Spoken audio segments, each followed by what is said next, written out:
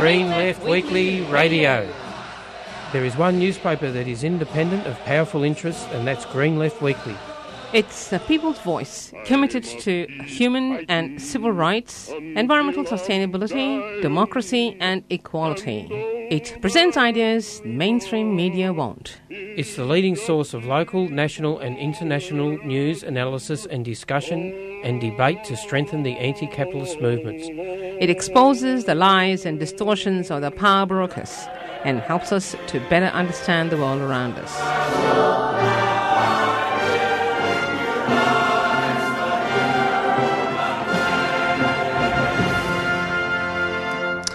Good morning, listeners. You are listening to Green Left Weekly Radio with Jacob and Lalita in the studio today. Before we begin the program, I'd like to acknowledge that 3CR is being broadcast to you, and this program is being broadcast to you from the Wurundjeri land of the Kulin Nation, and that, you know, it always was, always will be Aboriginal land, and that sovereignty was never ceded.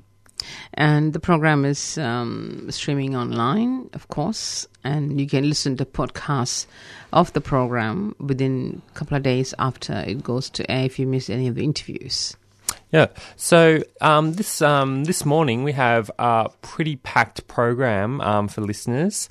We after 14 minutes, we'll be playing a pre-recorded interview with Dick Nichols on the whole situation in Catalonia. I think that's what we've been kind of doing for the past 2 to 3 weeks, but there's things are really moving fast there. And so much happening. There's just so much happening that I think, quite important that we cover it. And then we'll have a number of interviews related to unions. So Jed Carney is going to call into the studio to talk about this case around penalty rates. And then we have an interview with NTU Victoria University branch president to talk about the kind of recent sackings that happened at Victoria University, which is clearly a conceited kind of attack on the trade union. Okay, latest news. There's something about the health stuff on region. I failed to get the details of it. The government is making adjustments to the health insurance and the Medicare provision of certain services, which means it's focused on young people, and it's how you can supposedly motivate, and I read that as a con, young people to take health insurance. In other words, there's a huge shift going on from provision of health services based on Medicare to privatization of health, a continuing saga. And this is going to continue as long as the current neoliberal policies are in place, regardless of which political party comes into power. And it's just appalling the way the shift is going on. From public to private. So we'll get more details once that bit unravels. But we have, what the other news you want to talk about in relation to the union or the equal marriage equality campaign that seems to have gone by the wayside. Yeah, I think the campaign is kind of at this point where we've kind of reached a peak moment, especially in terms of the rallies and the mass demonstrations. There is going to be one final kind of rally before the survey results are announced on November the 22nd. Oh, no, not November. October the 22nd, which is going to be known as the Yes Fest at 1 p.m. at the State Library. Okay. But I think the latest data kind of shows that at least kind of 60% of people have already sent their voting forms in. 60. Of the people who are enrolled, and overwhelmingly the majority of those people who are sending in their ballot forms already are voting yes. I guess might be just worth mentioning it for a few minutes because this has kind of been dominating the headlines, is this whole, all the kind of sexual assault kind of allegations, which are all true, towards this film producer called Harvey Weinstein. That's And right. and probably It's horrible. all the listeners have probably undoubtedly have watched a film produced by Weinstein, because it's a pretty major film. He's a major producer, yeah. But I guess the more interesting kind of implication for it, we all know that Hollywood is, kind of this kind of cesspool of like, that normalizes, abuse of power, etc. But I guess what has come out of this is the number of Hollywood female actresses who are speaking out about this. And of course, we're getting actors like Ben Affleck are getting called out for their hypocrisy because, it's kind of poetic, but basically after these Harvey Weinstein allegations came out, Ben Affleck made, a relatively kind of strong statement condemning Harvey, which is good, apart from the fact that Ben Affleck has a history of groping women. And so he was immediately called out for that and, revealed for kind of like the hypocritical kind of sexist misogynist that he is. Men in power are dangerous in all ways. In many ways, than people like to imagine. And that trap that women walk into when you have to work with or under a powerful man. The fear, the loathing, people say, oh, well, why didn't you come out and report straight away? This is a question I simply detest. Everybody says, oh, well, if you're beaten up, why didn't you leave? If you're being abused, why didn't you leave? Why didn't you say something about it? They don't understand the inner workings of the installation of fear in women about complaining and the repercussions of complaining and the stress women go through when they complain. It's horrible. I know women, in my profession where some of my clients have stayed with an abusive partner for like 10 years or 20 years and they're so relieved when the person dies. And it's sad to say this, but that's what happens because they don't have the confidence to open up and admit there's violence in the family and the old thing about, shame that you're living with a person who's abusive and economic circumstances. A lot of women have that problem as we know that, a large percentage of homeless women today are the older women. That tells you the financial difficulties women have in making a living out there. And how do you leave a guy, especially when you've got kids and there's so little support for families? So there's so many issues involved in coming out and saying, yes, this guy is an abuser, Yeah. In a kind of fascinating story of kind of male privilege in relation to Harvey Weinstein is one of these things reported that apparently he doesn't actually have a problem with misogyny. He actually apparently has a sex addiction, and that's what led him to do all these horrible acts towards women, which is just, telling he doesn't actually, I would argue, no, he doesn't have a sex addiction. He just has he's just a misogynist who has a problem with misogyny. When all else fails, put it in a medical category. Anyway, moving on, I'm going to move on to a case. This is just the latest article from Green Left Weekly, but it's kind of like advising kind of listeners that don't buy Streets ice cream right now because and this is workers at the Streets ice cream factory in Minto are planning a boycott of Streets products, including the iconic Paddle Pop, if Unilever continues its efforts into the Fair Work Commission to end their enterprise bargaining agreement. This boycott would obviously be quite similar to the Carlton United Breweries, and the Australian Manufacturers Working Union, as it's written here in Green Left Weekly, which represents the 145 street workers, said they are worried about the threat of a significant pay cut and reduced conditions if they ever were to be forced back onto the award. Referring to the CUB dispute, AMW Secretary Steve Murphy said, "It's pretty hard to not drink the beer you love. It's a whole lot easier to change the brand of ice cream you eat. The effect of the boycott on Unilever is going to be significant." Negotiations over a new agreement broke down after 50 months after the workers overwhelmingly rejected the company's offer. But then the company Unilever then refused to participate in further talks. And so kind of what's happening next here is the AMW are trying to get their workers involved, to basically get their members to text them how a pay cut would affect them, and then kind of use their kind of anecdotes as part of the campaign. And of course, the union is now asking supporters to email Unilever to urge them to negotiate a fair deal. And a pro forma interview email is available on the AMWU's website. So basically, what's kind of the summary of that is the Unilever, which is I think the company that owns Streets Ice Cream, basically is screwing over workers with a very terrible enterprise bargaining agreement. The workers are trying to negotiate for a better deal, and the company is not letting them, not even letting those negotiations take place. So the AA workers are advising, a boycott of, the Streets Ice Cream, and that we, put some significant pressure on them through, sending out emails. There are a lot of this sort of EBA negotiation manipulating happening out there since the CUB. The SO workers down in the Gippsland area having a similar problem, and the Streets Ice Cream is sacking workers and want to re-employ them at 46% less wages. That's the fundamental part of the whole thing, and this is an ongoing issue.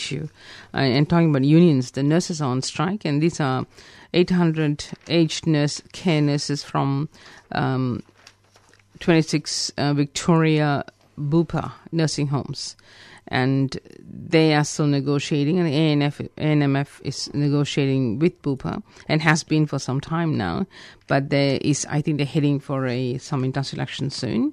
And the good news is Cone lift workers have won a 16% pay rise. They're lift workers, yeah. So it's a bit more crucial, I guess, in some ways. Voted to accept in principle and much improved company offer. The breakthrough came after the ETU and the AMWU members took 5 4-day and 1 6-day stoppages at separate times over 6 weeks. So they will soon receive a 5% wage rise. So that's a bit of a victory for some unionists. Yeah. But we're heading to the first interview that I did with Dick last night. Actually. So I just want to talk about, I can probably spend the next 2 minutes talking about a quick news story. It's based basically because I wrote an article about it yesterday. That will be in the next week's Green Left Weekly. But over the weekend, Daniel Andrews announced, the government announced a series of kind of sweeping reforms that increase rights, focus on increasing rights for tenants. And that includes basically the right for tenants to have pets. Landlords have less power to be able to refuse tenants to have pets. In most circumstances, hopefully. We don't know how it'll play out in practice. At the end to sort of, basically landlords can now only offer 12-month leases instead of 6. And then all sorts of change. You can all kind of read it on Daniel Andrews' kind of Facebook page on the kind of changes. These are all going to be introduced into legislation next year. Although one of the things I kind of wrote about these changes of, they're kind of like basic things of increased attendance rights. They're all like positive things, but they ultimately don't really fix a broken housing market because there's nothing in here that will actually address the increased price of rent to begin with. It's all tinkering around the edges, You don't even look at... I think there have been some discussion about the conditions of properties that are being rented out. Some of the appalling condition. And it goes to the heart of privatization because the private owners can rent out a shack, basically. And I think that not long ago there was a house that was put up for sale and had been rented by people. Didn't have a kitchen or bathroom. How do you rent out a house like that? Most significant point, actually, is despite these reforms, clearly not radically overhauling, the whole housing market, is these small reforms have actually got a good amount of opposition from the Real Estate Institute of Victoria. And they're making this kind of false claim that, this is just too much. You can't, it's going to be bad for tenants because it's going to lead to an increase in market rent. So basically going on to this fear campaign. So if you have a pet, your rent goes up. What are the I kind of wonder how these real estate agents would react if the Daniel Andrews government was actually a real radical government and actually, did things like, put like restrictions on capital tax gains and then turn a lot of private housing into public housing. It's like, it's just telling even a small bit of reform. They're feeling very comfortable because they're in an environment that is very supportive of private enterprise. That's all it is. And they're doing whatever they can. The smallest amount of change, they kick up a big stink. Yeah. All right, so I'll just play a quick announcement and we'll go on to the first interview by Dick.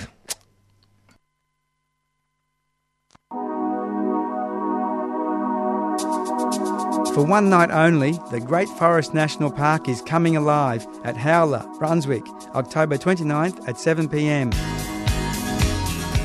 Celebrate our diverse Victorian wilderness through provoking forest projections and performances by Shane Howard, Zach Sabre and DJ Dillian Page.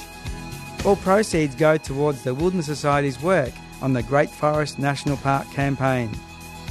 If you wait till the well runs dry, how can anything... Tickets are just $25 from Moshtix. That's moshtix.com.au. Just search for Howler. So come and enjoy a unique night out and be wilder.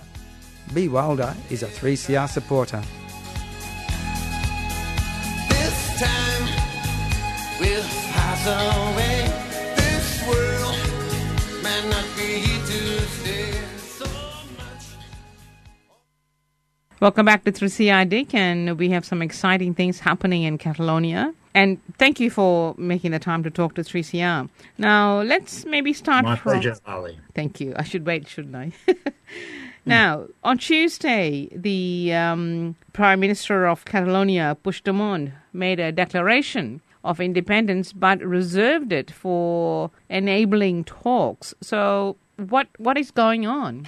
Yes, well, they had to make the decision, and under the legislation that had been adopted in the Catalan Parliament, covering the referendum and covering a transition to an independent Catalonia if there was a yes vote, a successful yes vote, they had to make a decision that they were declaring independence, and everybody expected them to declare independence. As soon as that happened, the pressures and the blackmail, economic blackmail on the government became extraordinarily strong. All the main, just to give you an idea, all the main Catalan big companies have shifted their headquarters out of Catalonia. And the banks started rolling with the exception of one, led by the two big banks here.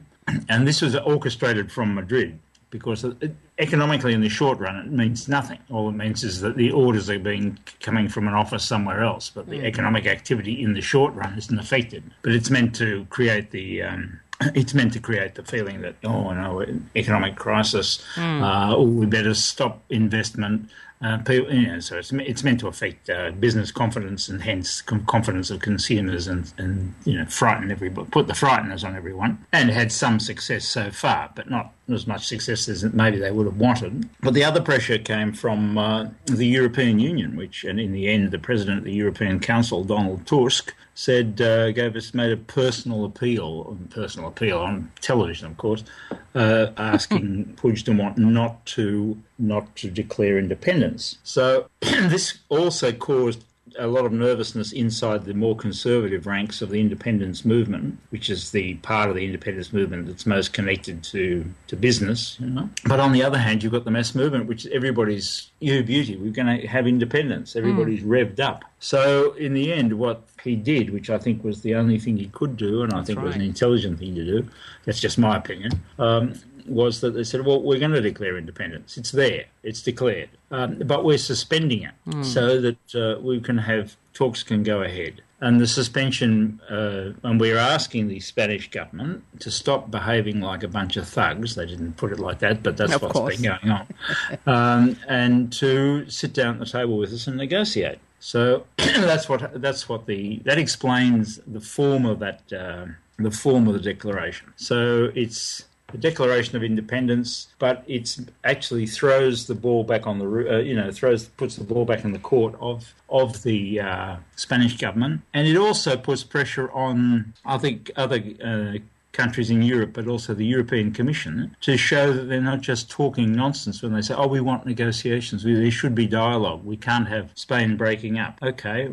you say that, what are you going to do? What are you prepared to do about it? And it also gives time for building solidarity and support in other countries in Europe, which is very important. The Spanish government has got to feel that there's a political price for going ahead with what they want to do, which is the suspension of the regional government, the Catalan regional government. And there's a political price to pay, not just here, which there'll be a huge political price to pay here, of course, but also in other countries in Europe. So that's why it took that form.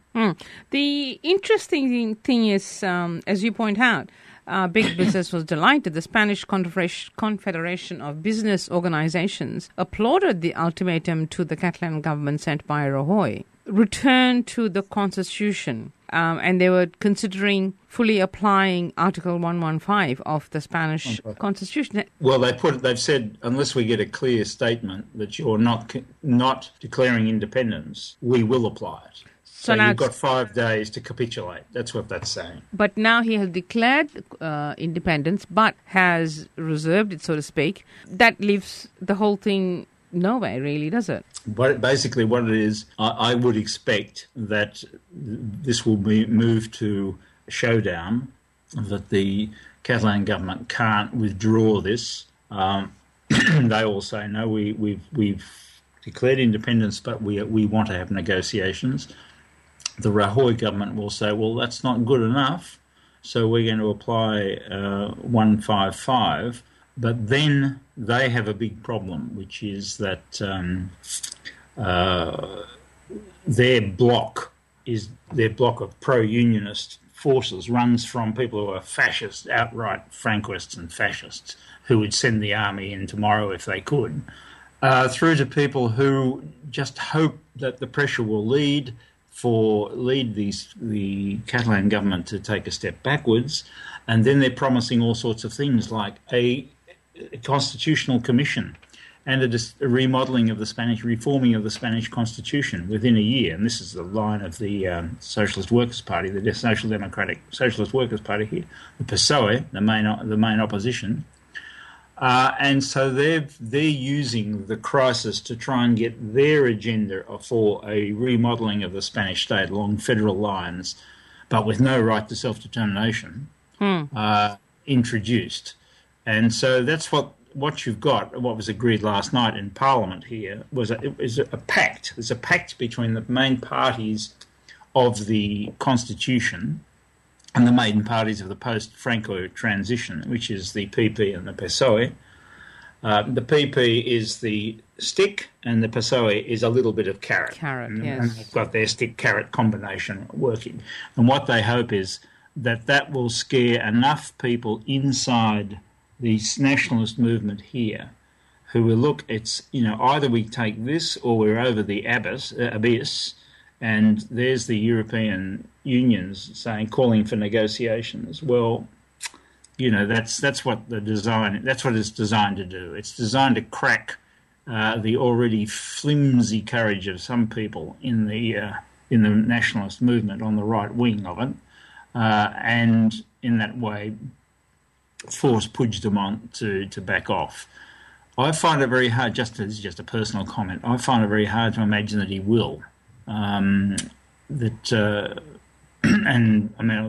the movement, the whole nationalist movement, Catalan nationalist movement, is absolutely, they were very disappointed. Yes, I saw that. A lot of disappointment. Not from the most, maybe we could say, put it this way, not from the people who are most acute about what's going on, but just the raw emotion of the people who've come down, they've fought for, all this time, and then at the last minute, the whole thing gets suspended. That caused a lot of disappointment. The CUP, which is the Left Nationalist People's Unity List, have said, well, we'll wear this very upset, we'll wear this for a month.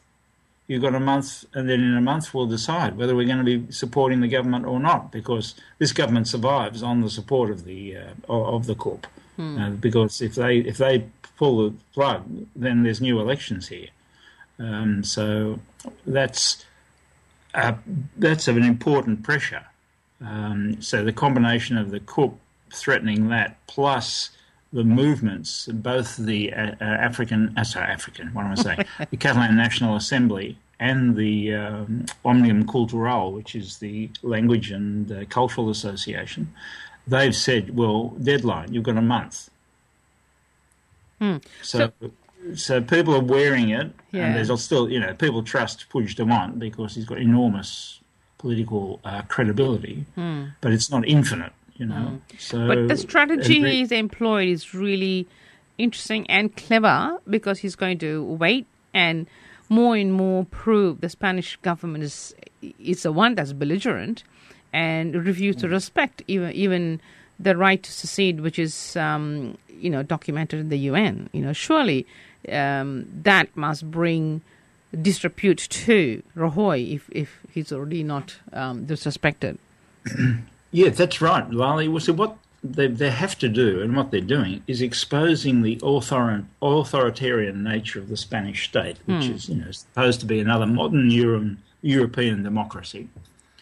And it's not. It's qualitatively different. Spanish conservatism, you've got British conservatism, the Tory party, and there are, of course, there's always authoritarian, really right-wing authoritarian elements in all right-wing, in all conservative parties. Yes, but, we know in Australia we do. When Cameron saw that the Scottish National Party got 44% of the vote on a pro-independence platform, he just said, oh, well, we have to have this, there has to be a referendum. The same thing with differences in Quebec. That is to say, there's conservatives who accept some, have basic democratic principles, that is, majority rights. And but also Cameron saw the political... This is not the case here. No, this is not the case here. The conservatives who support the Spanish...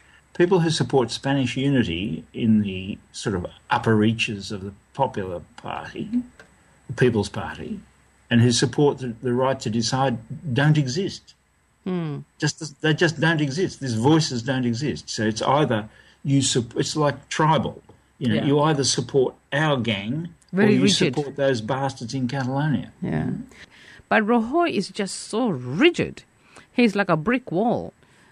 Because if Rajoy wasn't there, if Rajoy woke up one morning and said, I've rethought this, we should offer the Catalans a negotiated referendum, then Rajoy would disappear.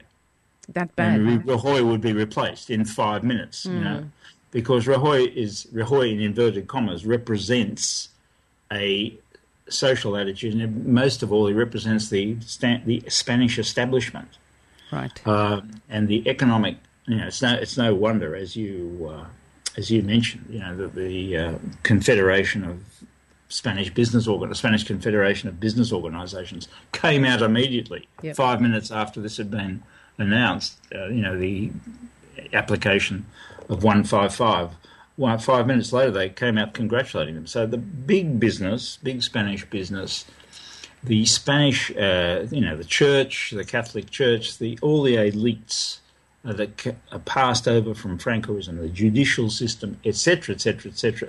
This is the cluster of interest, and then you have in a lot of the population, you still have this sort of blind Spanish patriotism, which goes back to Francoism. It's the attitude is, well, the slogan was Spain, single, united, and free. That is to say, Spanish unity is an absolute. Yes. Unity of the Spanish state is an absolute. It takes precedence over democratic principles, takes precedence over everything.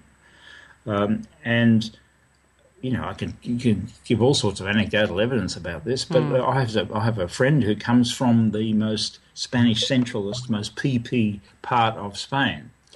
And, he describes what it's like going back to the village and having the old argument, because he lives in Catalonia, but having the arguments time and again. It's very interesting, though, that this Spanish centralist bloc, is starting to come apart.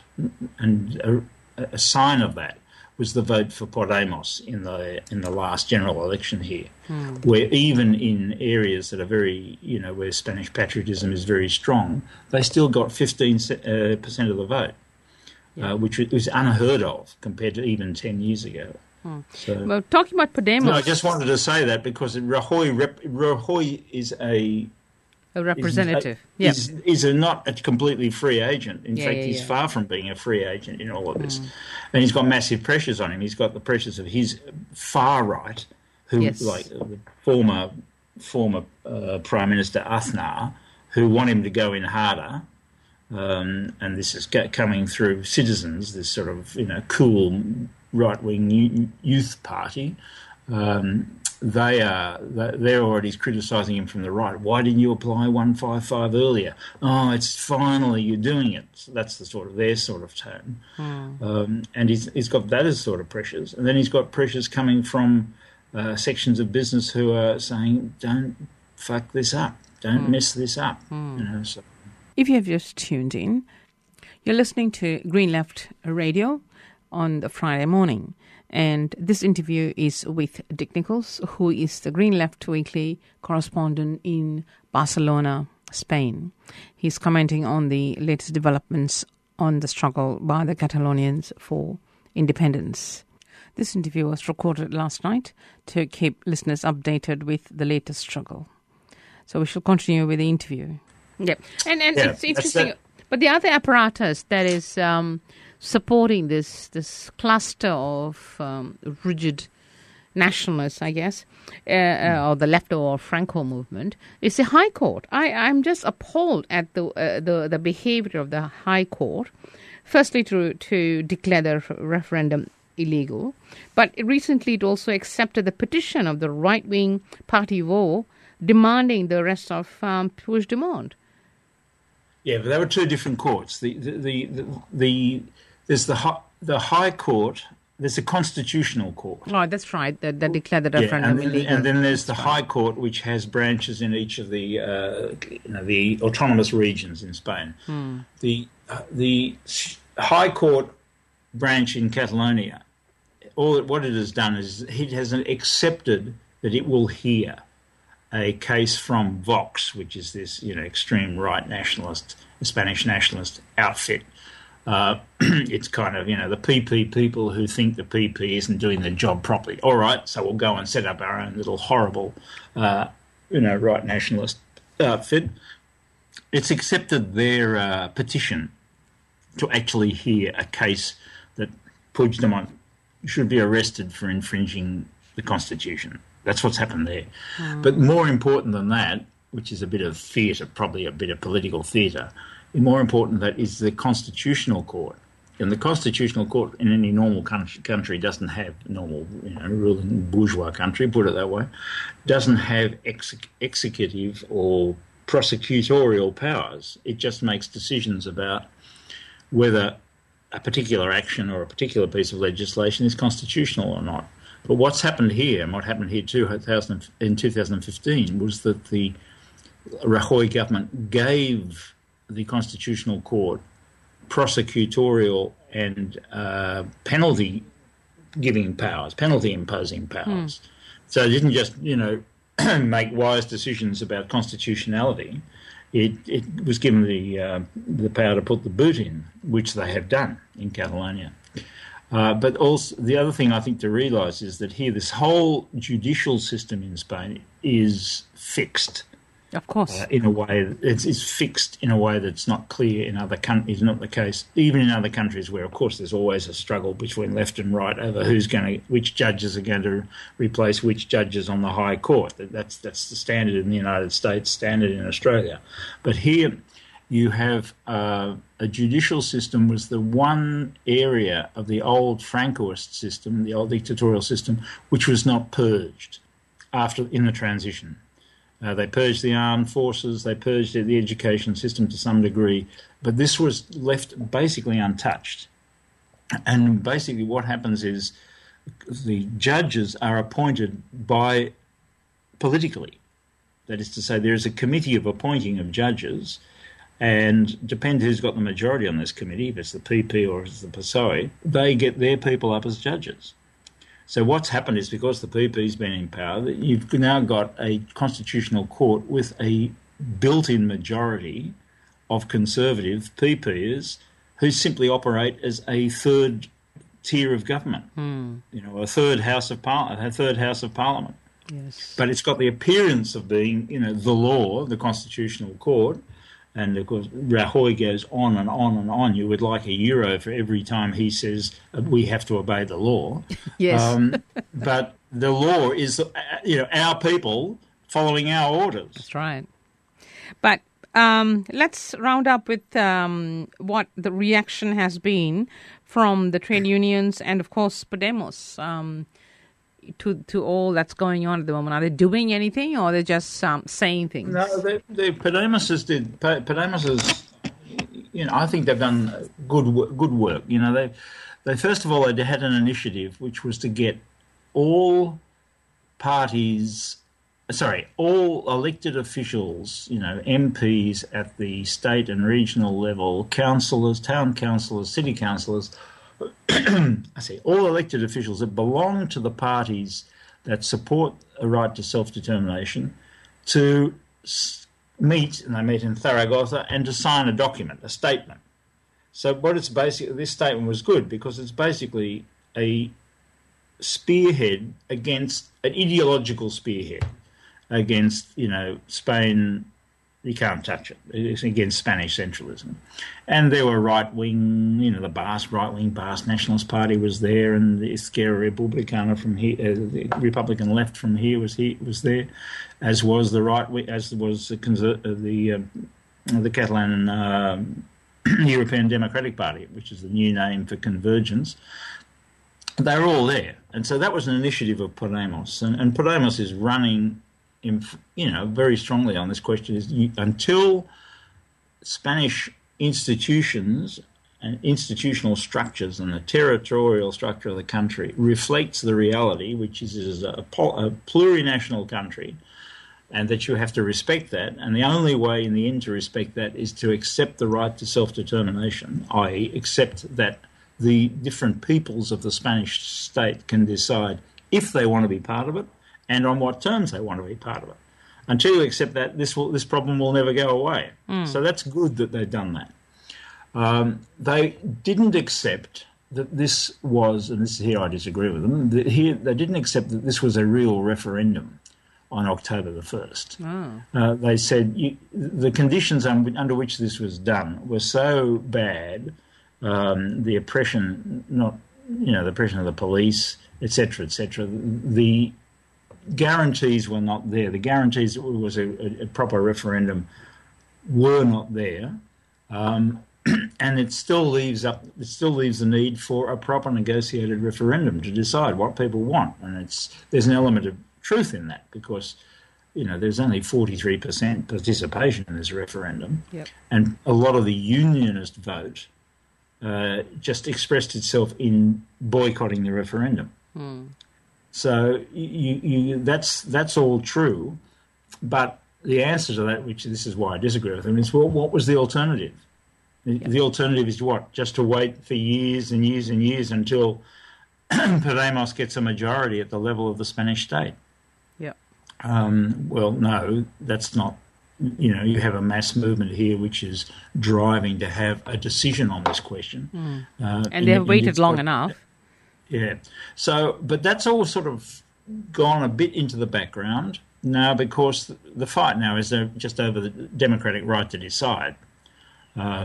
So even though Podemos has a different position, and these are all nuanced. I'm describing this very crudely because people have different nuanced positions on this. Yeah. But even though they say this was not a real referendum, the battle now is to stop the Spanish state applying 155 and getting rid of Catalan self-rule. And on that, they're as one. So in the big strike on October 3, it was a block of pro-independence forces and people who support the right to self-determination. So that is 80% of the Catalan population. So yeah,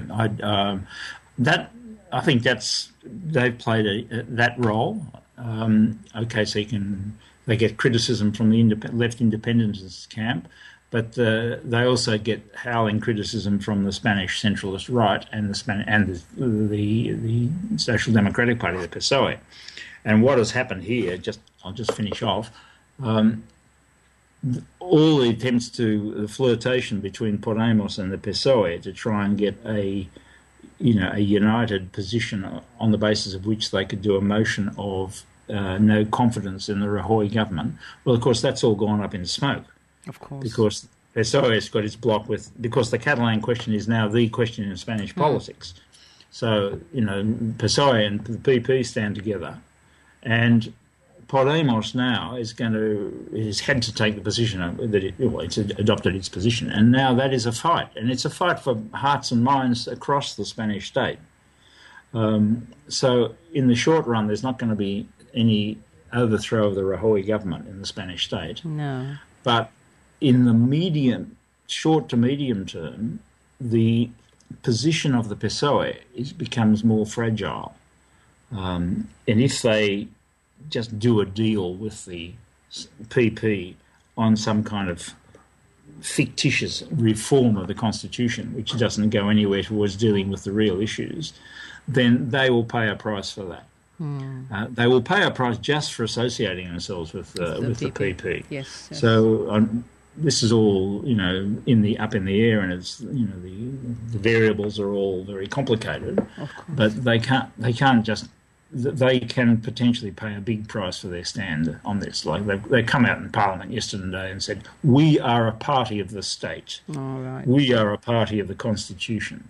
Well, that makes some people happy, but it makes a lot of PSOE rank and file people nervous. Yeah. Everybody starts talking like that, it means bad things are about to happen.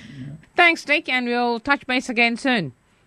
Okay, thank you very much, Lali. Thank you so Always much. Nice to talk. Okay, bye. Bye.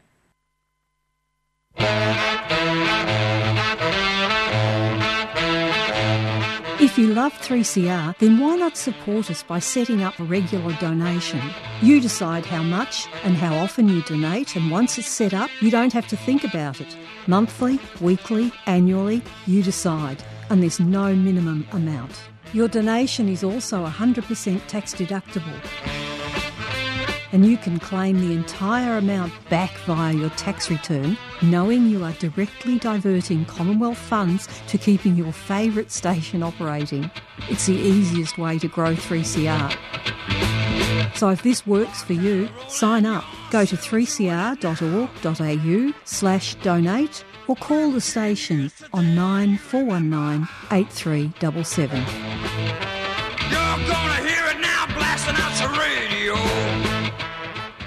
The state government wants to give property developers access to valuable inner-city land that is currently used for public housing. It has announced a large-scale renewal program that will involve the forced removal of tenants and the demolition of 9 housing estates across Melbourne. Thousands of new homes will be built on the estates, but the vast majority of these will be privately owned. The developers stand to make big profits by cashing in on land that should be used for public housing.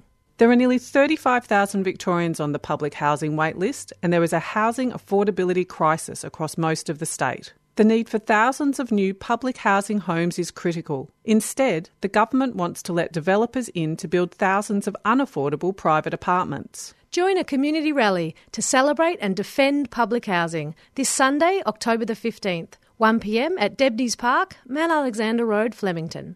There'll be speakers, music, kids' activities and a barbecue. Organised by the Public Housing Defence Network, a 3CR supporter. Hi, it's Green Left Weekly Radio. You are listening on 855 AM or or you're streaming on 3CR, and it's also currently 7:43 AM. That's a confusing announcement. Yeah. Dear. Yeah.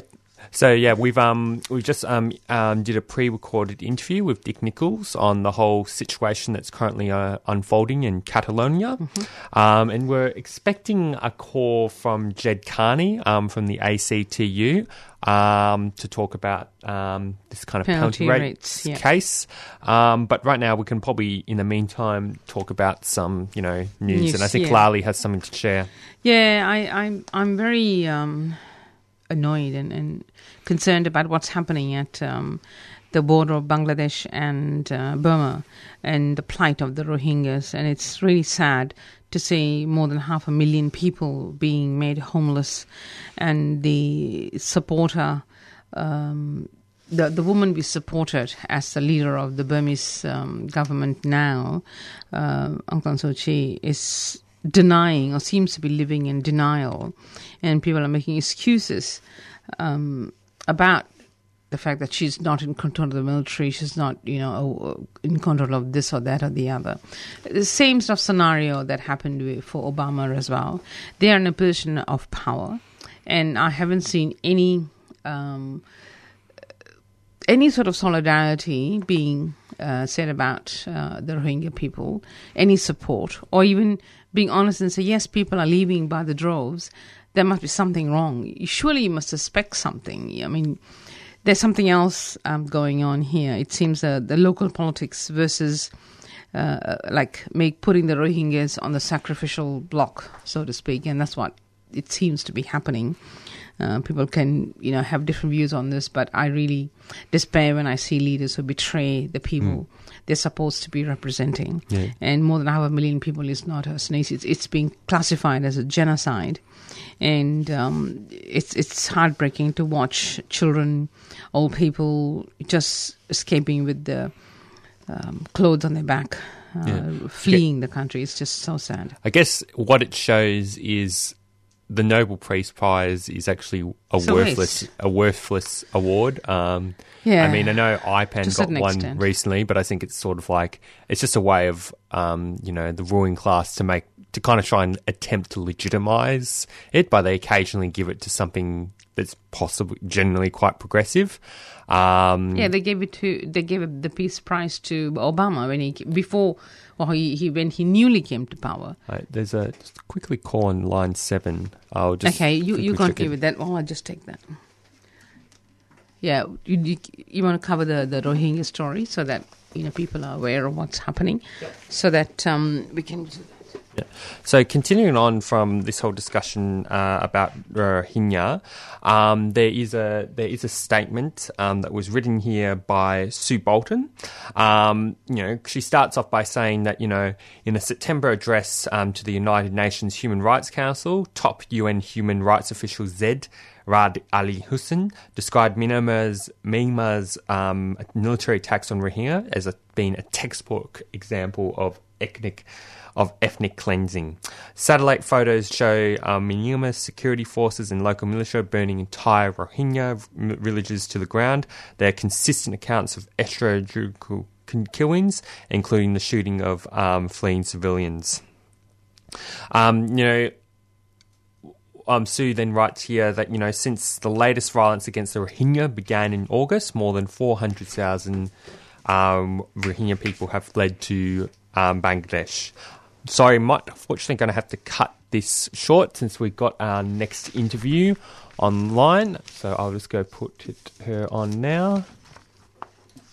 Morning, Jed. Good morning. Thank you so much for being available at this time of the morning to talk about this. Absolutely fine. Thank you. It's such an important issue, and it's heartbreaking to read the decision of the federal court on the penalty rates for so many workers. What is the analysis of the ACTU on this decision? Well, the decision found, or the federal court found, that the Fair Work Commission acted within its legal remit to make the decision. The trade unions were arguing that it had misinterpreted its ambit, but the court found that wasn't the case. So they didn't make really a comment on whether or not the Fair Work Commission made the right decision, just that it acted within the law. So from our perspective, that means that the law is the problem. And yes, we know that. And the law, therefore, needs to change. And it's really just cemented our thinking that we have to campaign long and hard to change the law. So we never see this happen again. Yes, this has been happening a fair bit, hasn't it? The attack on workers from all sorts of angles. And the fact remains that from the early 80s, wages haven't actually risen relative to the rights and profits. One of the questions I've always wanted to ask somebody like yourself is, we have this restrictive control over wages and how it rises, how much it rises, when it rises, and all these conditions. Yet the profits don't have any limits. Explain that to us. It's called trickle-down economics or neoliberalism. That's exactly what it's called, and you've just described it in a nutshell so beautifully. And that is exactly what's happened for 30 years. We've been told that, if we give tax breaks to multinational corporations, if we keep wages low, if all our focus is on making sure that profits are high, then we'll all be better off. There'll be more jobs and people will be happy and fine. But of course, after 30 years, we realise, some people knew all along, that simply all that's done is it's concentrated a large amount of wealth in a very small group of elites, and the rest of us, have had wage stagnation. We've seen rising casualisation. We've seen, part-time work on the rise. We've seen underemployment. People have to work 2 and 3 jobs just to make a living. And as a result, inequality has risen in this country. I don't know if you saw a report for the IMF, hardly, a bastion of progressive politics. Yes. But the IMF yesterday put out a report to say that out of all of the OECD countries, inequality in Australia is rising the fastest. And so we've got to do something about this. And it's really great, I think, that people like yourselves are starting to really comment on this. We're putting it out there in our discussions, and people are finally realising that, trickle-down economics hasn't done anything for us. It's just kept wages low and let profits soar. Absolutely, you are absolutely right there. And the other question, I hope you're not offended by this, is the trade unions and the way one aspect is how they've been legally controlled by the successive government, whether it's Labour Party or Liberal Party. In fact, the Accord was the first noose around the neck of the trade unions, is my personal opinion. And from then, it has been downhill all the way. And the impossible positions trade unions have been put in legally so that they can't fight back. That seems to be like, asking the trade unions to fight this neoliberal project with their hands tied behind their back. So what is the position of the ACTU on this? You're absolutely right. So we've seen at the same time as neoliberal economics has taken a hold since Maggie Thatcher and Ronald Reagan, and yes. we have seen the laws change to basically smash unions. Because unions really were the front line against that type of economics, because we demand higher wages, we demand that the social protections law like health and education and maternity leave and all those things are at a level that actually serves the people. The trade union movement has fought really, really hard for all of those things. So one of the first things they have to do is get rid of us. We've gradually seen workers' rights diminished. I mean, we had Howard, of course, go bang with work choices, which people sort of really rebelled against, and we saw work choices go along with Howard. But at the same time, he did very clever things, like he introduced the Independent Contractors Act, which we now has manifested in.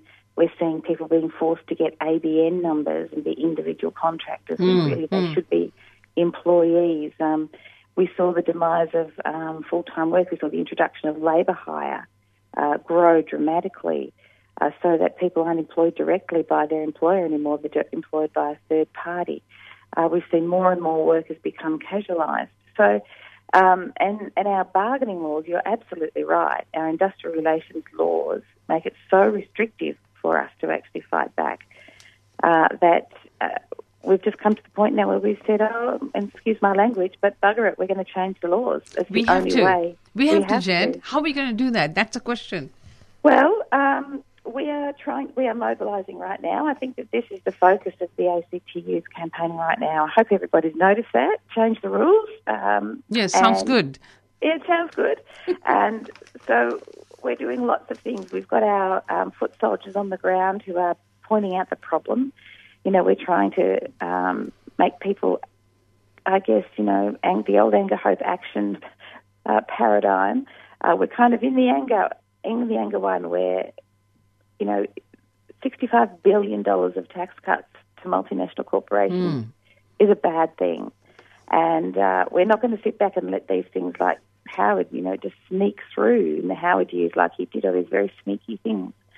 Fair to say, Labor's Fair Work Act is not perfect. It was a swing back from work choices, but as you said, there's still a lot of things wrong with that. So we're making people aware of why their wages are low and why inequality is rising in Australia.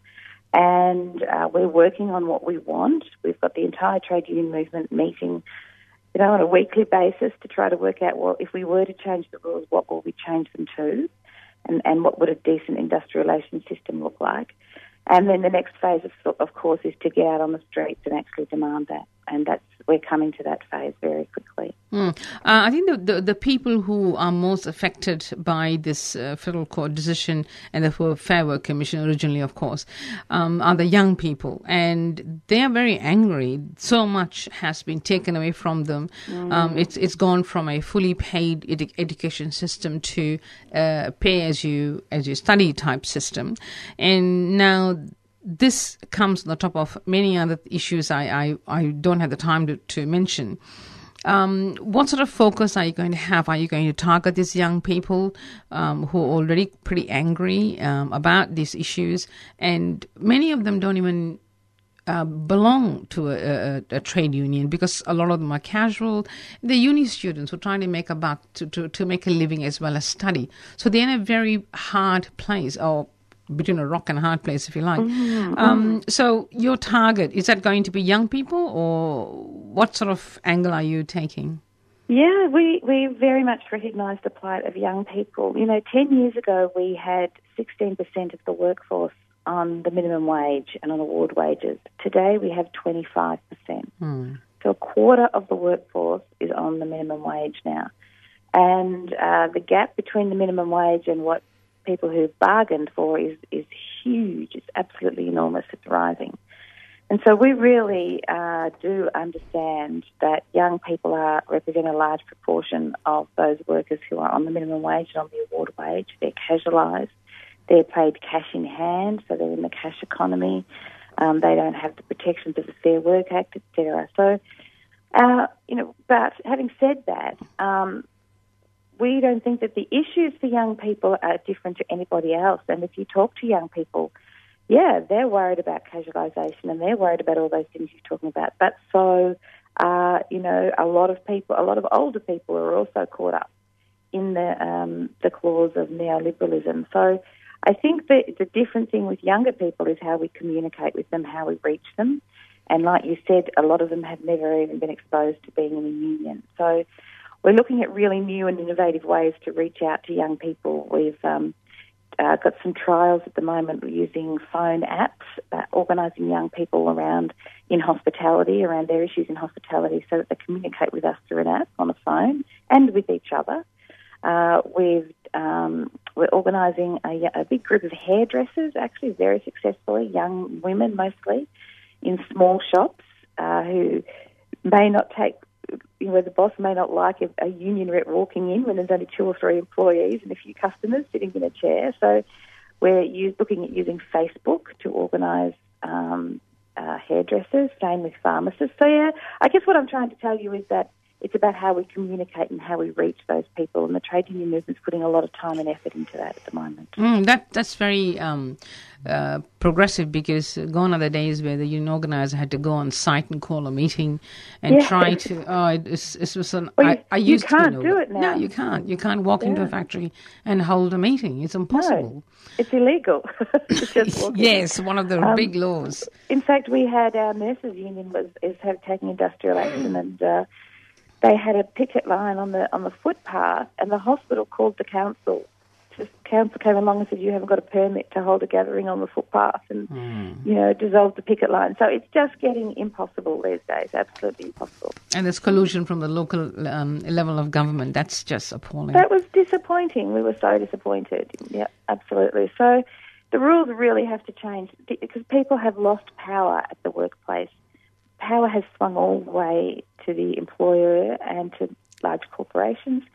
So we've got to pull the power back. If people have bargaining power, if they have power to exercise their rights as individuals and workers, then we can change the system. Okay, how are we going to get the listeners to this program to support trade unions and the ACTU in fighting back and trying to change the rules? Well, if the first thing I would say is join a union. If you're not in a union, consider joining a union. Go to Australian Union's website, and that's another thing we're working on that we've trialled in Tasmania and in other places, not in Victoria yet, but a one-click join. It's very complicated to join a union if you're out there sometimes, so you can join a union online, but you can ring Australian Unions and do that. And have a look at the campaigns that we're running and how you can get involved. Follow us on social media and share our things on social media, because we've got to get the word out there. And when we have rallies and when we do come together, please join us. But the first thing I would say is if you join your union, you'll get regular communications from us.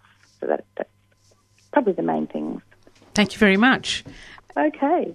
We'll talk to you again. Hopefully this campaign, catches fire, so to speak, and we can progress forward. Yeah, the bigger the army, the more effective it is when we mobilise. So we need as many people as possible to join the campaign. And thank you so much for giving me the time today. I really appreciate it. Thank you for being available. Okay. Okay, thanks. Bye. Bye.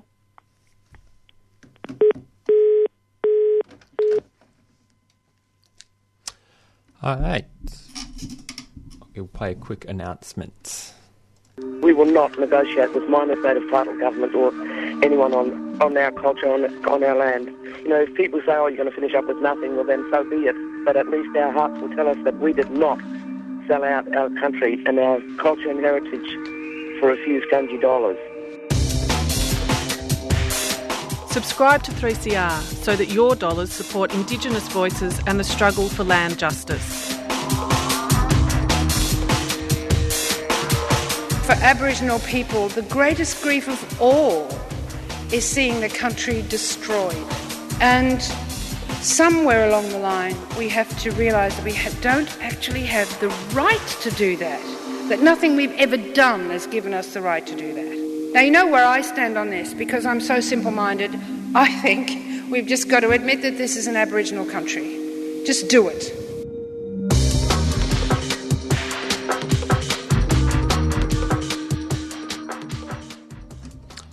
Hi. Welcome back to Green Left Weekly Radio, and we are in the section of Activist Calendar.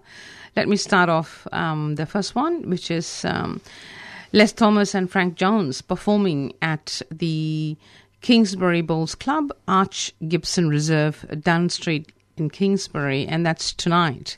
So do support Les Thomas. He has been a progressive supporter of all sorts of issues. And of course, he's a Koori man. And we've seen him do enormous work around the refugee issues.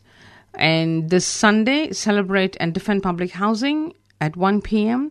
Debney Park, Mount Alexander Road, Flemington, organised by Public Housing Defence Network.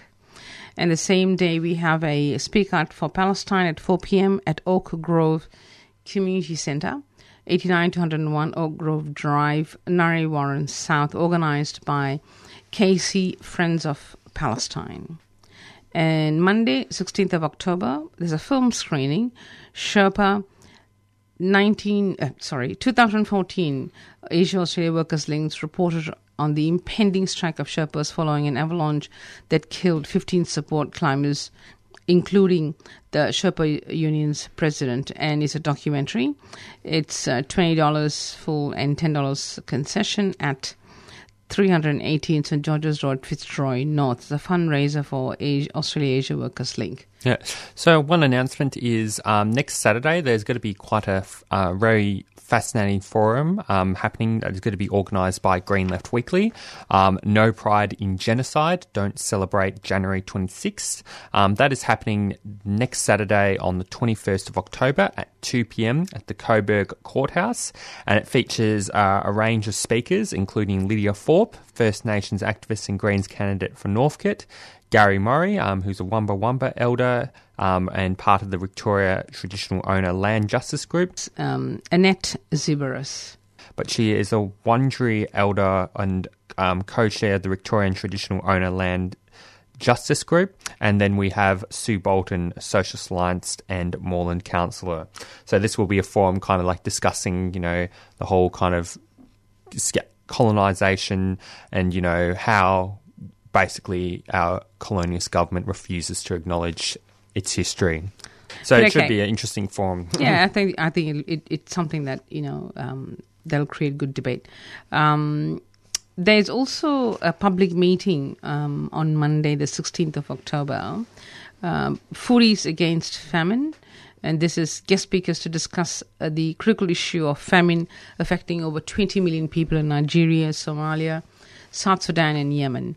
There's a event, I suppose, where Les Thomas again is performing. Oxfam's Dylan Quinlan, amazing food and drinks available, and it's organized by by a group of people who are actually just getting together for this particular event. The contact person is Alicia McMurray, 040404 8629 for bookings, and the event is being held at an Ethiopian restaurant, Sabas, and the address is 328 Brunswick Street, Fitzroy. And on Tuesday, there's a public meeting, Dirty Deals, 10 years on, the story of uranium mining. Guest speakers are Rainford Mwangodon, let me try that again, sorry. Mwangonde, Citizens for Justice from Malawi. Rainford has challenged Perth-based mining company Paladin Energy's Kaye Lekara uranium mining in Malawi, at the heart of Africa. So the whole history and the rehabilitation issue will be discussed. So it's being held at the Friends of the Earth on Tuesday the 17th, 312 Smith Street, Collingwood. That should be a very interesting forum as well. Do you want to do the other one? So I don't really have much announcements because I don't have it in front of me. Okay, that's all right. Then I'll do that. On Wednesday, the 18th of October, Defend and Extend Public Housing, Parliament Steps, Spring Street, hosted by Defend and Extend Public Housing. There's a lot of rallies for this public housing, so please support people who have become homeless or about being moved or evicted from public housing. Is a vital issue for us today. So the next one is public meeting, Peter Grester in conversation. The first casualty in foreign correspondent Peter Grester, this is in the Middle East, and to talk about journalism, war on journalism, and the sort of manipulations that are being made by the various governments to control journalists. So the entry is free in Bella Union Trades Hall, corner of Lygon and Victoria Streets. And that's on Wednesday, the 18th of October. Friday, 20th, and through to 22nd, Deep Ecology Workshop conducted by John Seed, Camp Eureka, 100 Taronga Road, Youth Yarra Junction, hosted by Rainforest Information Centre. And if you go to the website and look up Rainforest Information Centre, it'll have all the details in it. Saturday, 21st of October, that's the forum on No Pride in Genocide, as Jacob mentioned. Now, moving on. Sunday, 22nd of October, the Ballad of Reading Gold. Due to public demand, a special encore performance. 5 intrepid performers perform in Melbourne's oldest prison, the Old Melbourne Gaol. Written in 1897, Oscar Wilde's heart-wrenching verse work, in response to his notorious incarceration, is as visceral today as when it was first composed. So it's at 8 p.m. at the Old Melbourne Gaol, front entrance, 377 Russell Street. And Friday, 27th of October, we have Red Cinema, Si Se Puede. Yes, you can. I'm sorry if I pronounced the Spanish title badly. My apologies. So it's about housing. It's another event. It's a movie from Spain, obviously. It's about mortgage stress and outright homelessness which is rising sharply in Australia. And this is a success story. So this struggle gives us an idea of how gives us an idea of our future if this trend continues. The movie shows a typical week in the life of Barcelona's platform for people affected by mortgages, a radical activist organization dedicated to fighting evictions and demanding policies. They are called PAH, which puts people's needs ahead of corporate greed. So that is at the Resistance Centre at 6:30, following an LB meal available for sale, of course, and that's 540. No, it's level 5, 407 Swanson Street, opposite the RMIT. That's a fundraiser for this newspaper and radio program, Green Left Weekly. And there's one other important issue, which is a public meeting, Black Lives Matter in Conversation, in Australia to collect the Sydney Peace Prize. 4 Black Lives Matter founders and leaders will talk about the achievements and broader goals of Black Lives Matter and how we can translate the lessons of the movement to fight entrenched inequality in the Torres Strait and Aboriginal communities. 8 Plenary 1, Melbourne Convention and Exhibition Centre. So if you wish to join them, you can go to the website and just, again, Google the event and you'll get all the details. And there are lots of other regional stuff happening.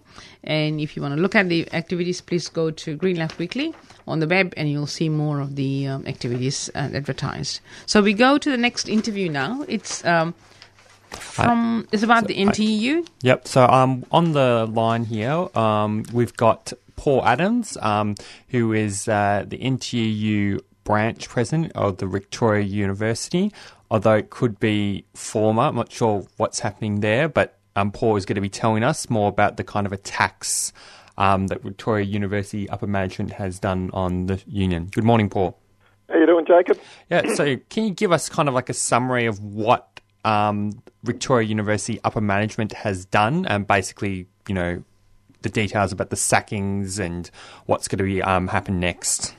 Okay, so the university is about to start enterprise bargaining soon, and just before enterprise bargaining, what's happened is we've had 3 out of our 4 branch officers put in the retrenchment process. So that's myself, I'm the president, Stuart Martin, who's the professional vice president, and David Garland, who's the secretary.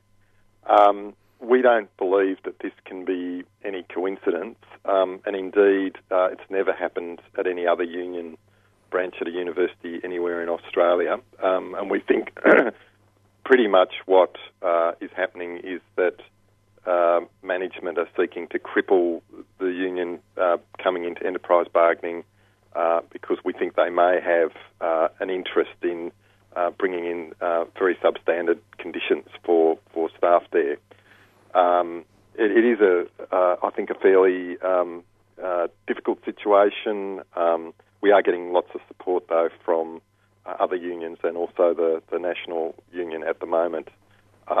Has also been passed on to us as well, privately from management, that indeed some of us have been targeted. So we're not in any doubt that that's what's happening. We think this is an attempt to try and smash the union at VU, but we are NTU and we're here to stay, so we're going to fight them. I guess one question I kind of have, because it seems like almost, when I first heard the news, it almost seemed like an unprecedented kind of case. What is kind of like the legalities of this? Can the upper management actually get away with such a deliberate kind of attack on, union organisation? Well, I think as many unionists are beginning to realise around Australia, and indeed the ACTU is even very vocal about this, the Fair Work Act and, our industrial relations system in Australia is broken. It doesn't work anymore. in addition to what's happening to us, for example, there's been 700 enterprise bargaining agreements in Australia terminated. In our industry, Murdoch Universities was terminated recently. What that meant for staff there was a potentially 30-40% drop in wages, cuts to super, cuts to things like personal leave. These are conditions which have been built up over 20 years and are being taken away with a stroke of a pen. In our particular case, we're battling with the adverse action laws. They're very antiquated.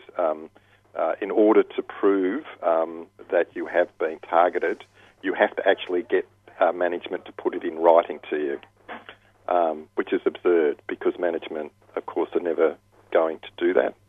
So that does make workers around Australia and industrial officials very vulnerable to this kind of attack.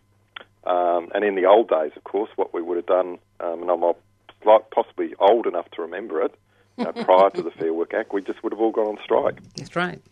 We can't do that now because if we do that, it's illegal. They know who we are and they'll come and take our houses. So,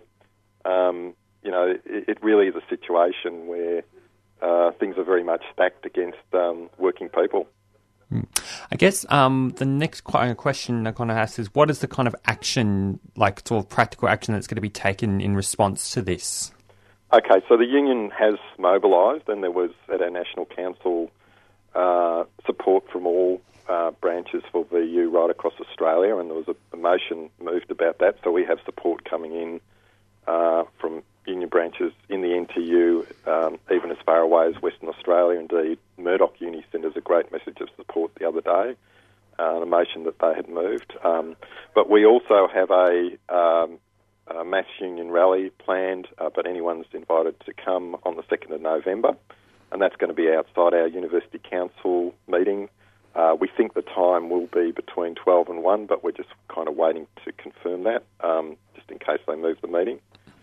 But we're also hoping to get cross-union support for that because we think what's happening to us is outrageous.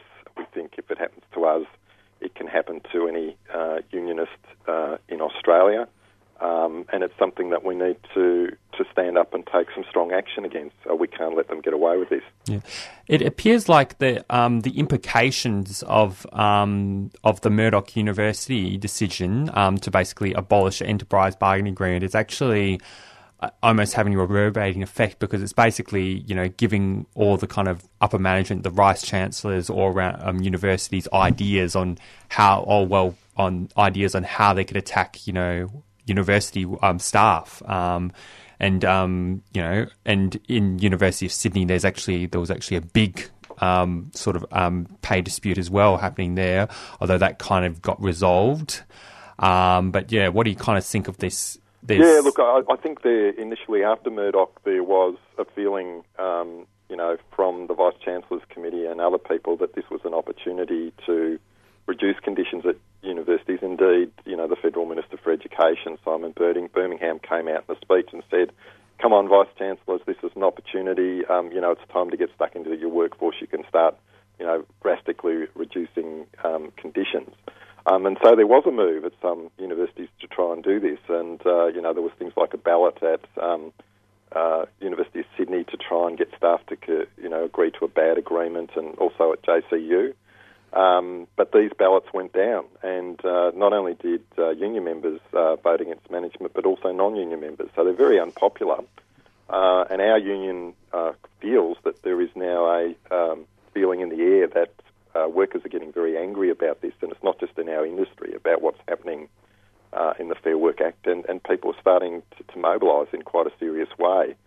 And there will be, I think, growing pressure from the union movement to do something about this because, in a sense, the sorts of things that are happening are basically really saying to Australian workers, the Fair Work Act no longer functions for you. You have no piece of the industrial system. There is nothing there that really works for you. And people are getting, I think a lot of workers are getting very angry about it. I think there will be a lot of growth of support and anger around the Broken Rules campaign, which is starting to gather quite a lot of momentum. I hope that momentum gets stronger, because you were talking to Jet Carney before, and that's what she was talking about. But what I find is this really baffling, that the attack on the workers, especially in the education sector, means poor quality service. And that is the education of young people, who are supposed to be the bedrock of the future in any one nation. How does the management account for that? Because we know that even last year there were 44 private colleges closed around the country because of a lack of credentials and the lack of quality. How do they, justify these cuts when they're fully aware, as people who manage, that it will affect quality of teaching? Yeah, indeed, and that's certainly something that the NTU has been arguing, very strongly about. That all the cuts that are happening, particularly the intensification of teaching and the dumbing down of universities, which is occurring at the moment, is having a significant effect on things like teaching. But the problem we've really got is that we no longer work in the old system of universities where we had boards of intellectuals and academics running the place. Most of the people running universities on university councils now look like MBA graduates, are they? Well, multinational boards, essentially. Yeah. And they don't actually have a loyalty to the university system or indeed to their staff or the institution. They really only have a loyalty to themselves and making profit.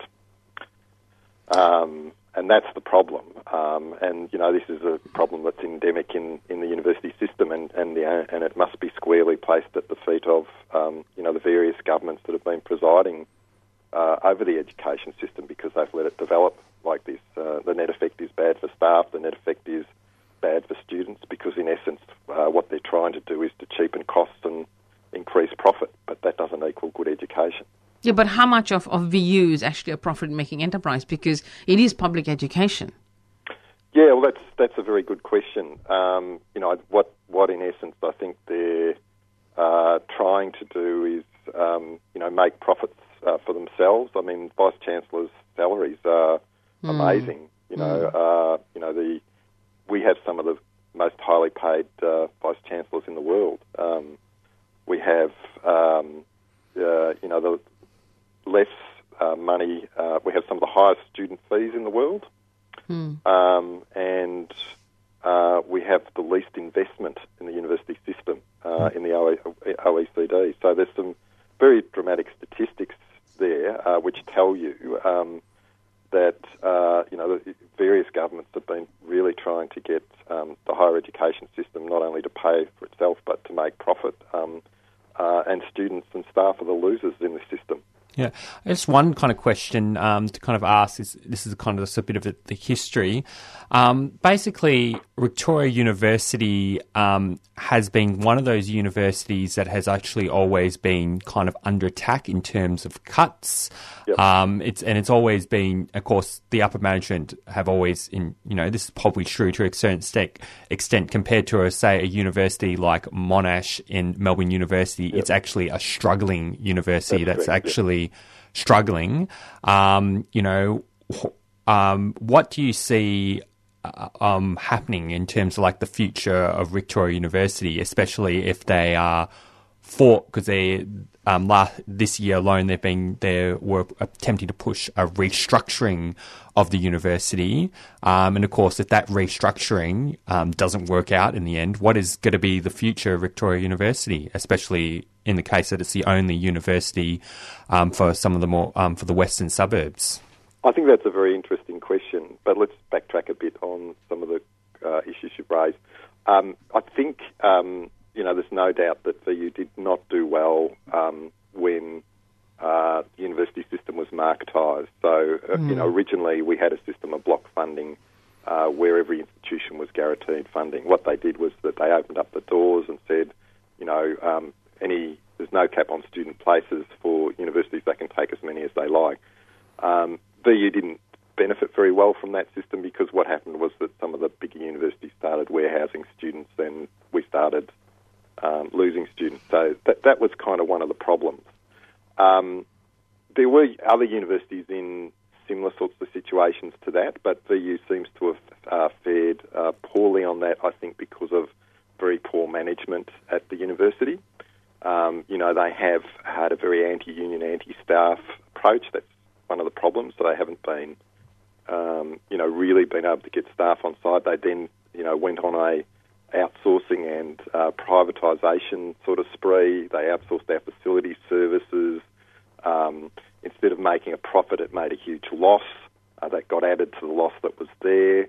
They have then basically had annual and 6-monthly restructures, which have been very costly because they've had to pay out huge retrenchment bills.